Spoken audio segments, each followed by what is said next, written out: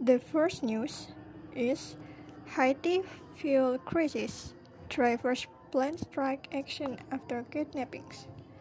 The news is about a strike by fuel truck drivers in Haiti after armed gangs kidnapped several workers this week.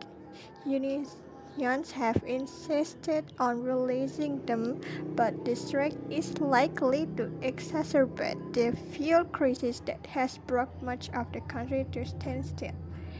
One result of the action was that several hospitals were left in the dark, and taxi drivers waited days to fill their gas tanks as the crisis deepened in the Caribbean nation. The second news is climate change. Philippines coastal communities battle rising sea levels.